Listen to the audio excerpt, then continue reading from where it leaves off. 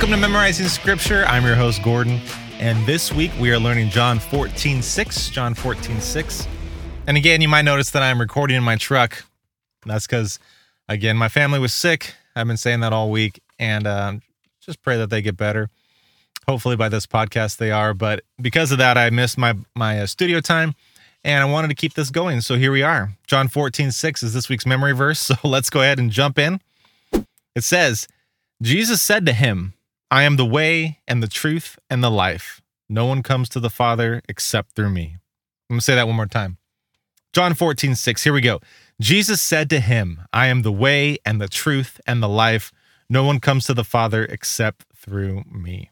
Okay, we're going to keep going on the context because I think that's helpful and pick it up in verse 3 through 6 here. We've talked so far about verses 1 and 2, and we've also talked a little bit about chapter 13, where Jesus is at the Last Supper, and he's talking about all these astonishing things. He's saying, my goodness, or the disciples are saying, my goodness, Jesus is going to leave us. Oh no, what are we going to do? And that was one of the big things that they were saying. And Peter says, Lord, like I basically give my life for you. Like, where do you think you're going? And Jesus says, before the rooster crows, you're going to deny me 3 times.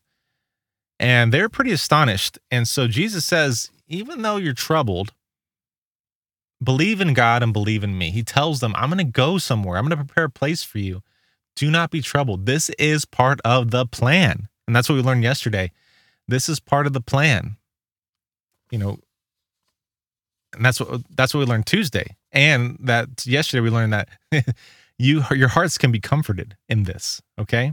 You don't need to be panicky. You don't need to be anxious. And we learned that throughout our lives that God pretty much commands us not to be worrisome.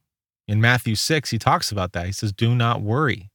He's got this. He wants to take care of those who believe in him. He will take care of the church. Now, it might not be the plan that you thought it was, and so there might be a little bit of apprehension for certain things that you may not have experienced, that you're going to experience, but here we are.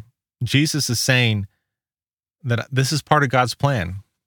And he continues and he says, you know the way where I'm going. And this kind of caught the disciples off guard because they'd been with Jesus for 3 years and they didn't know what he was talking about. He talked about death before, but even then they didn't know what he was talking about. And so Thomas, he decides to speak up and he says, Lord, we do not know where you are going. How do we know the way? And as Thomas is responding first, he says, you're going to leave us and we can't come? And you're going to go prepare a place for us? And you're telling us that we know the way to get to somewhere that we've never been before? And then Jesus replies with the most authoritative and direct life-altering statement. This is who he's talking to. Jesus says to him, I am the way and the truth and the life. No one comes to the Father except through me. And so it's not a place where their feet can take them. And this has got to be something that's completely just mind-blowing for the disciples, because this whole time the Apostle John is writing all these different things about Jesus. I am the bread of life. I am the light of the world. I am the living water, the truth, the road, the journey, the door. All these things he's writing about Jesus, the I am statements, and all these allegories or analogies of what Jesus is.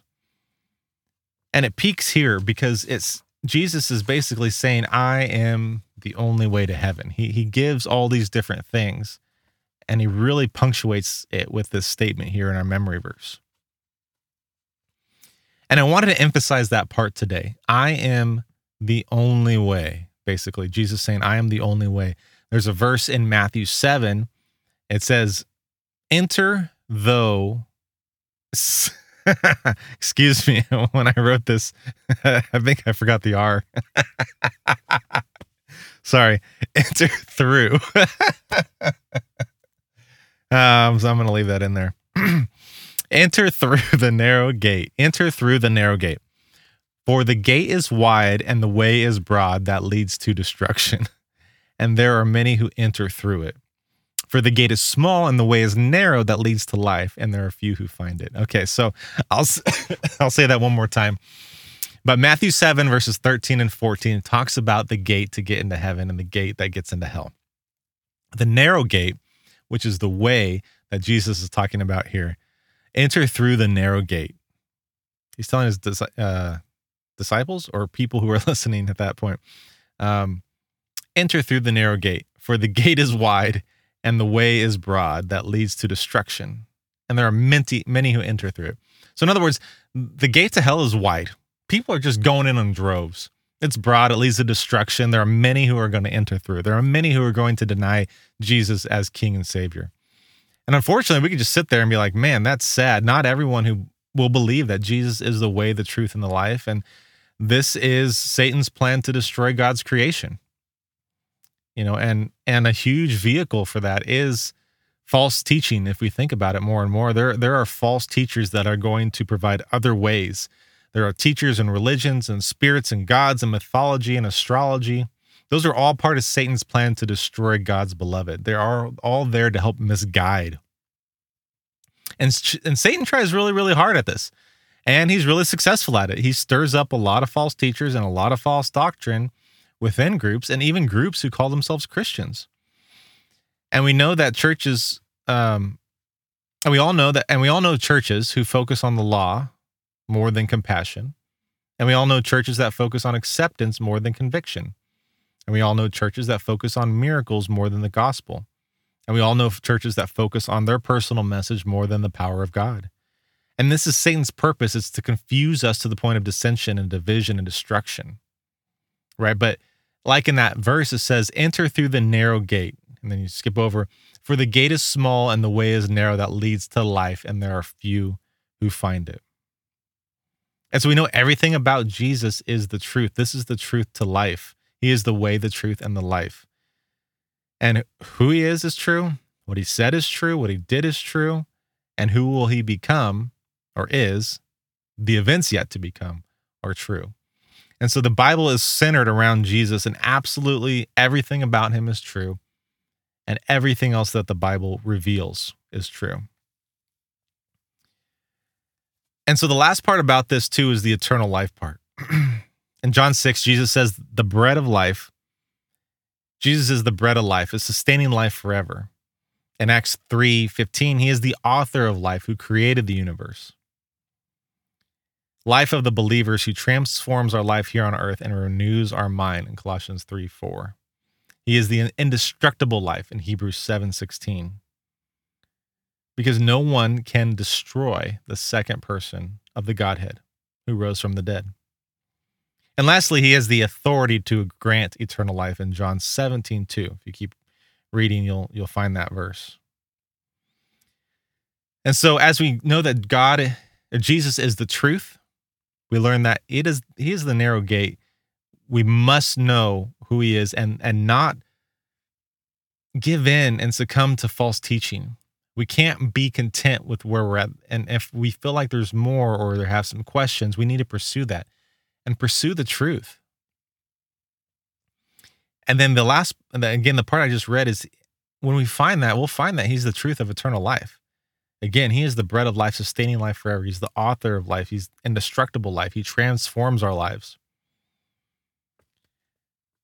And then the last part about all this is, again, the negative. No one comes to the Father except through me. It doesn't get any clearer than that. No one can join God's family, have everlasting life, except by taking up your cross and following Jesus.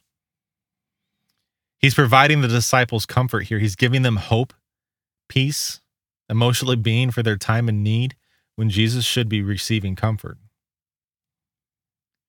And Jesus knows that the disciples are terrified, and he's leaving them after 3 years. And instead of asking for a going away party where everyone can get around the table and talk about Jesus' favorite miracle, he's deciding to show them empathy. He's answering their troubled heart. And that's the God we serve. God doesn't always reveal to us the plan, but he always comforts us. He's always there for us. We know he is our peace and our joy and our perfect love. He is the eternal life. He is the truth. He is the way. And so like we talked about yesterday, this is still very comforting, but it's very difficult for people to leave their old self behind. That's the narrow gate that I talked about only allows one person in at a time. Period. It's a small, narrow gate. You got to think about no one's going to help you come into the gate. It's not a group effort. It's not that our faith is attached to some speaker or our faith is attached to our parents. It's not a group thing. It's an individual thing. It's your faith. And if you believe in Jesus, you're going to have to find it yourself and live it out yourself. So that's what I wanted to focus on today, the narrow gate. And I hope that maybe convicts and encourages you that as we look at Jesus as the only way and the only truth and the only life, that as we reference that narrow gate verse, we can also consider where we sit. Do we have our parents' faith where we just follow what they follow, someone on TV or some pastor that we like, or have we dug down deep and not just listen to what our pastor says? Even though our pastor could be a great Bible teaching pastor, it's our responsibility to continue to pursue God and pursue the word and pursue that relationship with him every day. All right. So that's wrapping it up for today. Continue to repeat this verse. Again, it's a shorter verse than what we've done the past few weeks, but we do have that 15 to 20 second verse episode that we share at the beginning of each week. You can put on repeat in your car. And if you wish to contact me directly, you can email me at ideamailbag@gmail.com. That's ideamailbag@gmail.com. And remember to like, comment, subscribe, rate, review this podcast. Anything that you'd be willing to do is very, very helpful. All right, so we're going to repeat our memory verse, and we're going to repeat each line twice. I want you to say the second line so you can get involved. Here we go. Jesus said to him, I am the way and the truth and the life. Jesus said to him, I am the way and the truth and the life. No one comes to the Father except through me. No one comes to the Father except through me. All right. Amazing work today. And until next time, continue to put on the mind of Christ.